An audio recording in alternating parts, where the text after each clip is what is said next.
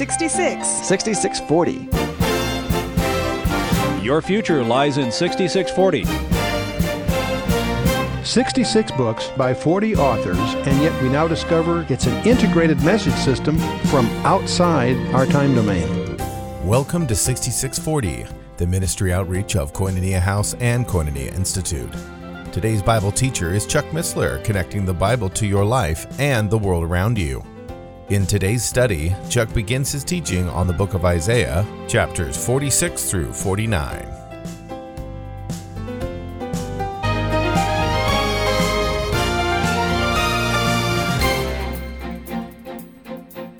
Last time we talked about Isaiah 45, and what I thought I'd do tonight before we get into Isaiah 46 is to address in a little more depth, for lots of reasons, verse 18 of 45. We touched on it, but I don't think we really did it justice, apparently, from some of the reactions, so whenever I don't stir up enough controversy, I realize I really haven't covered the material. In Isaiah 45, verse 18, there is a possible insight which leads to a conjecture that you should be aware of. I should be candid with you. I lean in favor of the conjecture I'm about to present, but I don't want to oversell it because it's just a conjecture. It's a provocative one, and that's why I share it with you. But you should understand that what I'm about to present is fraught with lots of diverse opinions, and many good scholars are on both sides of the issue. It's not a question of being informed. It's a question of really of perspective and other things.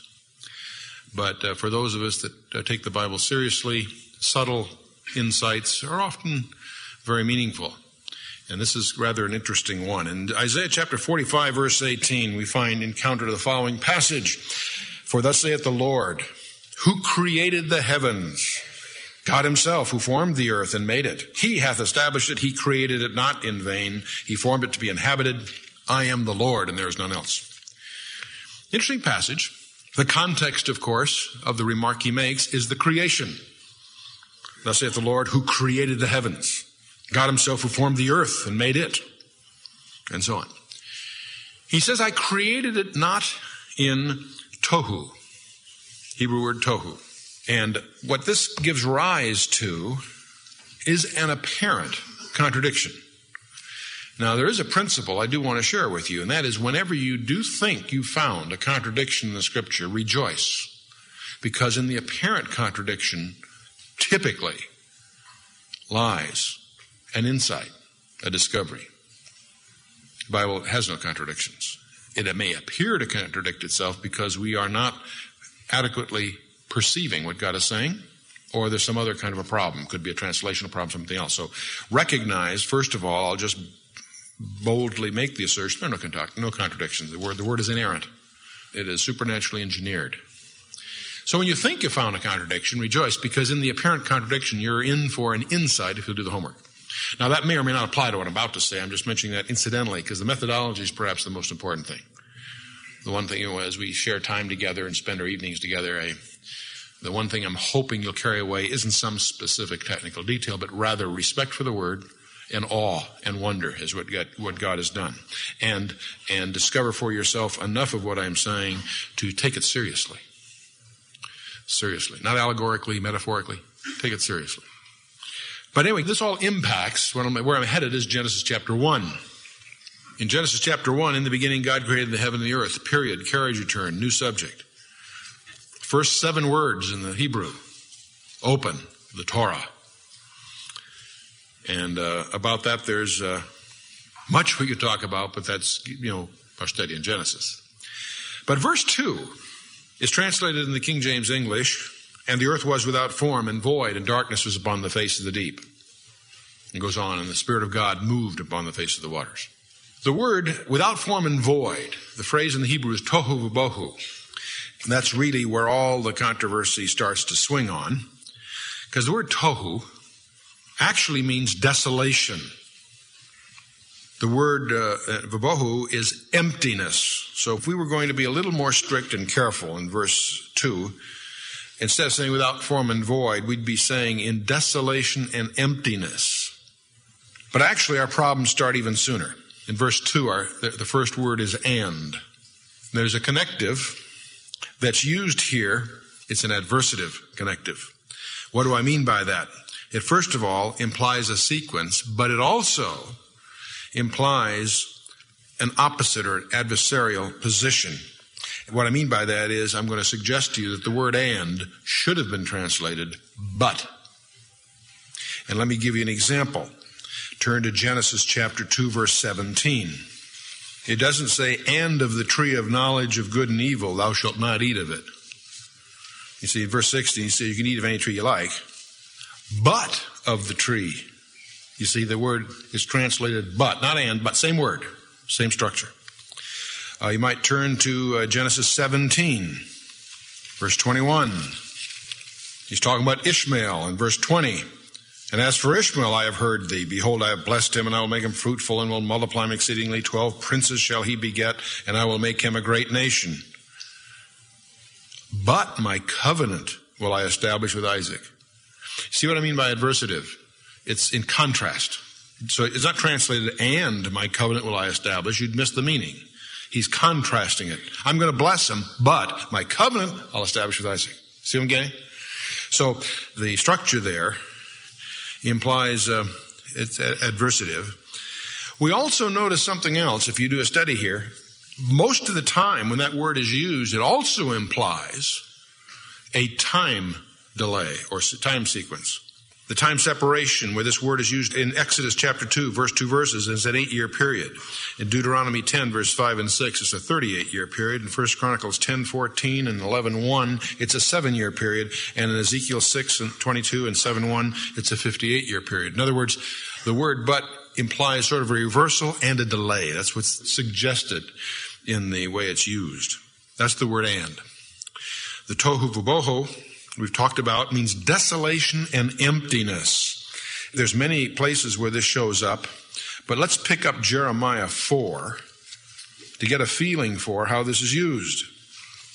On Jeremiah 4, we'll pick it up about verse 23. Now Jeremiah is speaking of a judgment. It's anticipatory, but he's describing as if it already happened. He says, I beheld the earth, and lo, it was without form and void, tohu vabohu. And the heavens, they had no light. And I beheld the mountains, and lo, they trembled, and all the hills moved lightly. And I beheld, and lo, there was no man, and all the birds of the heavens were fled. And I beheld, and lo, the fruitful place was a wilderness, and all its cities were broken down at the presence of the Lord by his fierce anger. For thus hath the Lord said, the whole land shall be desolate, yet I will not make a full end. And I won't get into why he's describing the judgment. The point is, it's a judgment type of passage, and we discover when we start looking at tohu vabohu, wherever it's used in the scripture, it says desolation and emptiness, but always it seems to be suggestive of judgment. That's how things get desolate. They don't start desolate. They're made desolate. You follow me? So that's the tohu vabohu background. There's even a more important word, in a sense, for where we're headed, and that's the word was. The word was is accusative. And what that means is it's not a verb of being, but it's a verb of action. It's not a verb of existence. It's a verb of something. It requires an object. Something's happening to something. And that's why it's normally translated became. Was implied it's always been that way. Let me give you an example of where that word is used, and we'll turn to Genesis 19, verse 26. And we all remember the story of Lot's wife. Genesis 19, the destruction of Sodom and Gomorrah. And they were, of course, told not to look back. But verse 26 says, but his wife looked back from behind him, and she became a pillar of salt. Now, I won't get into the Lot's thing or the pillar of salt thing this evening. The point is, was she always a pillar of salt?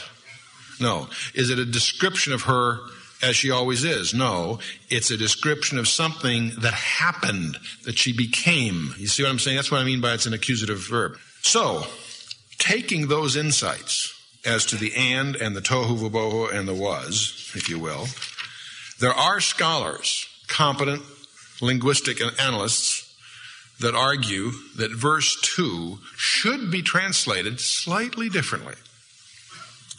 And it would read, starting with verse 1 and just reading through to get the tone of it. In the beginning, God created the heaven and the earth. But the earth became desolation and emptiness. And the Spirit of God moved the way a hen moves on eggs, brooded upon the face of the waters. And on we go. Now, this gives rise to a viewpoint by some scholars that there is a gap of time between verse 1 and verse 2. There's also the implication that that gap of time could be gigantic. We have no idea what occurred. Now, in terms of soundness here, the idea of a gap being there is no problem. The language does seem to suggest that viewpoint. But when we get to Isaiah 45:18, God says he didn't create it. Tohu, in desolation. He formed it to be inhabited. So if one is very strict, it seems to suggest the possibility that God created the universe, he created the heaven and the earth, and something may have happened that we have no record of that caused the earth to become desolation and emptiness. And what we have recorded in Genesis following is what some people might call a recreation. That falls apart a little bit because the word bara is used subsequently and so on. So far we're talking, it's very comfortable, there's no problem, except in this crack, people try to drive a truck through. The other problem that surfaces as you start contemplating these issues is another dilemma. The first question is when were the angels created? Well, first of all, the angels were created beings. No problem so far. When were they created? Not sure. Some people would argue they're embraced in Genesis chapter 1, verse 1. Could be. Others argue because of some passages in Job, that they rejoiced to see this, so they were created earlier. But whatever. The real dilemma is as we read the passages in Isaiah 14 and Ezekiel 28, we discover the origin and career and destiny of one of those super angels called cherubim. In fact, apparently it was the one that was in charge of everything. Who really blew it? We know him as Lucifer or Satan and so forth. And the fall of Satan has been well studied by most of us. And from Revelation 12, we know a third of the angels got tangled up in that mess. Right? The question is, when did it happen? Because in Genesis 1, we have the overview, the creation hymn. Genesis 2, we have Adam created. In Genesis 3, we have Adam and Eve and the famous story of their fall, in which God declares war on Satan. So here we are in Genesis chapter 3, the first verse, we have the Nachash, the shining one, the mischief maker already afoot, trying to thwart God's plans. So when did Satan fall? One would argue he obviously fell prior to Genesis chapter 3. Genesis chapter 2 is on a different subject, the creation of Adam. When did Satan fall? No record of it. But some scholars advance the conjecture, it's conjecture, that he may have fallen between the first two verses of chapter 1. And what supports that kind of a perspective, at least, are some hints throughout the scripture that the earth may have been his original throne, Satan's, his original abode, his original base of operations, whatever. And when we study carefully Ezekiel 28, the passage of Satan, we find Eden described in very different terms than we find in Genesis. So that also seems to fuel this viewpoint. Is it significant? I don't think so. I'm just sharing it with you so you're aware of it. It's the so-called gap theory. But when people use that term, that can mean many different things to many different people. The concept of a gap between the first two verses, I'm not uncomfortable with at all. It sure seems to be suggested by the text. The possibility that that period that it may involve may indeed have been somehow the time frame when a lot of the things that Ezekiel and others talk about. That's no problem. I wouldn't build any doctrine on it, and I'm not saying there's some profound operative insight from all this, other than just be aware of it. There are some things that it isn't. It has nothing to do with dinosaurs and fossils and some of those issues.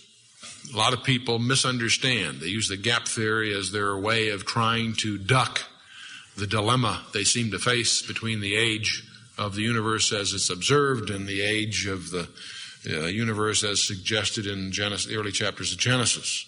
The gap theory has got nothing to do with that. Certainly, at least not on the earth. Because I want you to remember one scientific fact about fossils. They're dead. Have you ever noticed? How many have noticed? Okay, good. If fossils are dead, that means they happened after Genesis 3. Now, many people would argue with that, but I'll take them on. That's another whole issue. The net of it is that fossils obviously have died. I believe that death came after Adam. One of the things that may help us as we sort of grapple with some of these issues is to recognize the discontinuities through time. As you're looking back, perhaps one of the most profound discontinuities that we face in time is Noah's flood. What I mean by that is the world prior to the flood was vastly different than we generally assume or infer. We know a few things. We know that it never rained prior to Noah's flood. That was part of the mystery of it all. That was the first rain. So the earth had a totally different ecology prior to Noah's flood. There wasn't just a lot of water flooding. There were some major changes impacting on the earth by the Lord. So what do we know about the flood? Well, we know there was a different water cycle. We also know something else. They apparently have made some interesting measurements on pterodactyls and discovered that the atmospheric pressure had to be at least 2 to 1 higher than it is today for them to fly, and so forth. There's a lot of weird things that those who get into this come to some conjectures about, but the net of it all is that the more we study it, the more we begin to realize the world prior to the flood was quite different than we generally presume. The extended longevities are certainly a characteristic, and there have been many conjectures or theories as to why. A blanket of greater protection against radiation being one of them, and other aspects. So as you study, if you get into this, and there are many competent writers that really get into this, and of course Henry Morris and others are perhaps the most noteworthy in that group. But there's another discontinuity that we also, as we keep moving back in time, there's even a greater discontinuity than Noah's flood, and that's Genesis 3. See, we only know the world post-curse. And the redemption that Isaiah and Revelation and the whole Bible talks about isn't just you and I and the problem of our sin. That's the big one, and that's the one that concerns us. But there's more going on than that. Because Isaiah says, I saw a new heavens and a new earth. So there's a lot going on. And Paul tells us the creation groans, waiting for our redemption. So there's an awful lot going on. The whole introduction of the entropy laws, I believe, occurred in Genesis 3. That leads to some even wilder conjectures, which may not be correct, but at least they're mind-stretching.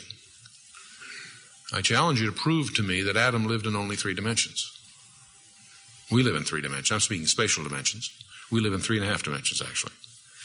3 spatial dimensions and part of what one would call a time dimension. But it's not a full dimension because we can only move forward. We can move forward and look back. We can't look forward or move back. So it's not really a full dimensionality. But the point is, whatever that is, the point is we understand, we live and move and have our being in a dimensionality that may not be the limitations that Adam enjoyed prior to his fall. He walked with God. He was clothed with light, whatever that means, according to the Psalms. So, is this important? Only in that we tread cautiously when we're in the Torah, especially in those early chapters, because there's vastly more going on there than most of us have any idea. And the most interesting books, in my mind, on the book of Genesis, early chapters, are books written by Jewish physicists, people, Orthodox, who really understand Genesis 1, on the one hand, and on the other hand also really understand advanced physics. And as you start getting into that, you make this incredible discoveries that the first chapter of Genesis anticipates our most advanced discoveries in particle physics and the rest, if you really understand what it says and really understand what our present understanding of the physical universe is. So we covered, I think, most of that in our tapes on Genesis 1, and they're obviously, that's a separate off-the-track bit, but I thought I would get into that a little bit because I never want to miss an opportunity to stir up controversy. The Acts 17:11 always applies. Any Chuck Missler Bible study is suspect. And Luke tells you not to believe anything I tell you, but to be like the Bereans and receive the word with all readiness of mind, but search the scriptures daily to prove whether those things be so. Amen. Right on. And that's why it's very important for me to be conspicuously unreliable frequently enough to remind you of that. The gap theory had its day. If you're interested in reading in this area, I encourage you to explore the writings of G.H. Pember, Earth's Earliest Ages. He was one of the proponents of this kind of a view. It had its day and then fell into disrepute. It's had its ups and downs. But having gone full circle, I still lean towards it. I think it's provocative. It's interesting. That's why I share it. Another book you might enjoy in this spirit is Donald Gray Barnhouse's book, The Invisible War, where he talks about the spirit world and what we're up against and so forth. But he starts with this. And he perceives the eons in which, after this judgment that is implied, how Satan was powerless to do anything about it. Desolation and emptiness. And it wasn't until the Spirit of God moved upon the face of the waters that we have something happening. So if you want to do a study of the Holy Spirit, you don't start in Acts 2, you start in Genesis chapter 1, verse 2. There's a lot that has its roots there. Okay, enough of this. I think we've given Isaiah 45:18 its due. He created it not in tohu, okay? He formed it to be inhabited. I am the Lord and there's none else, and he goes on. And I think we finished chapter 45 last time, didn't we? Okay. Chapter 46. We're going to talk a lot about idols here coming up and some fun stuff. Bel boweth down and Nebo stoopeth. Their idols were upon the beasts and upon the cattle. Your carriages were heavy laden. They are burdened to the weary beast. They stoop, they bow down together. They could not deliver the burden, but themselves are gone into captivity. It's speaking of a different kind of captivity. We might comment just briefly on this. We're not talking captivity like the Babylonian captivity. There may be Babylonian idols, but that's not what he's talking about. I don't think. We say we have freedom to make choices. We're free to do whatever. Yes, we are. But we will be enslaved by those appetites. If you choose sex, you'll be enslaved by sex. If you choose money, you'll be enslaved by money. You'll become captive to that which you worship. And you can make your own list. In fact, you need to make your own list of those things that capture your attention. Because there is no appetite that will satisfy. And as those appetites are met, they will enslave. What makes it even more frightening is that the scripture also tells us that you will become like the God you worship. You're going to worship Baal, you'll become like Baal. You're going to worship Moloch, you'll become like Moloch. If you're going to worship Bel or Nebo, you'll be like them. If you worship Mammon, you'll become Mammon-like. And that's one of the most compelling reasons to make sure that what you worship is Christ, because you'll become like him. We pick our idols. We pick our enslavements. We find strange comfort in being captivated by something. It can be a career. We can observe on the horizon all kinds of careers that really demand more than they yield. I often see some noteworthy performance or a noteworthy achievement. And indeed it is in secular terms, and yet I wonder, boy, at what cost of a balanced human life? We seem to seek places to hide and become slaves to those environments. Make your list as to what you really worship and recognize that you'll become like them. I remember hearing when I was as a young man, even as you're going into business, before you pick a business, meet a lot of people who are in it, because you'll become like them. You just will. And spend time on 7th Avenue, you'll be 7th Avenue. And so forth. Anyway, they themselves are going into captivity. Indeed they do. So that's what we mean by the liberty in Christ. He'll deliver you from those. Only he can. You want to see a miracle? The kind of miracles that are the most impressive are the miracles of changed lives. Only Christ delivers that. Verse 3. Hearken unto me, O house of Jacob, And all the remnant of the house of Israel. Well, notice all the way through here, Isaiah keeps putting them antiphonally. Jacob, Israel, Jacob, Israel. Jacob, the carnal side, Israel, the spiritual side. Jacob, the conniver, but nevertheless justified. And Israel, the chosen of God. Hearken unto me, O house of Jacob, and all the remnant of the house of Israel, who have been born by me from their birth, who are carried from the womb. Now, it could be speaking of the tribes of Israel from their birth, or also the idiom is often used speaking of the nation as if it had been born in Egypt. And God will speak of Israel as his firstborn, speaking of the nation often. Verse 4, and even to your old age, I am he, and even to the gray hairs will I carry you. I like that, the gray hairs. I imagine we've given him a lot of gray hairs. I have made and I will bear, and even I will carry and will deliver you. To whom will ye liken me, and make me equal, and compare me, that we may be alike? They lavish gold out of the bag.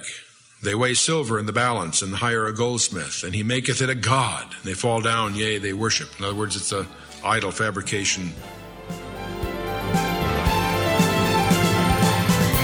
You've been listening to 6640, the ministry outreach of Koinonia House and Koinonia Institute. Today's Bible teacher was Chuck Missler, teaching through the book of Isaiah. Download the new K-House TV app to access an ever-growing collection of free resources. Visit the Apple or Android App Store or search K-House TV on your Roku or Fire TV streaming device. Thank you for listening to 6640 and for your continued prayerful support of this ministry. Until next time, as we continue this series, may God bless you with the knowledge of His Son, Jesus Christ, as you study His Word.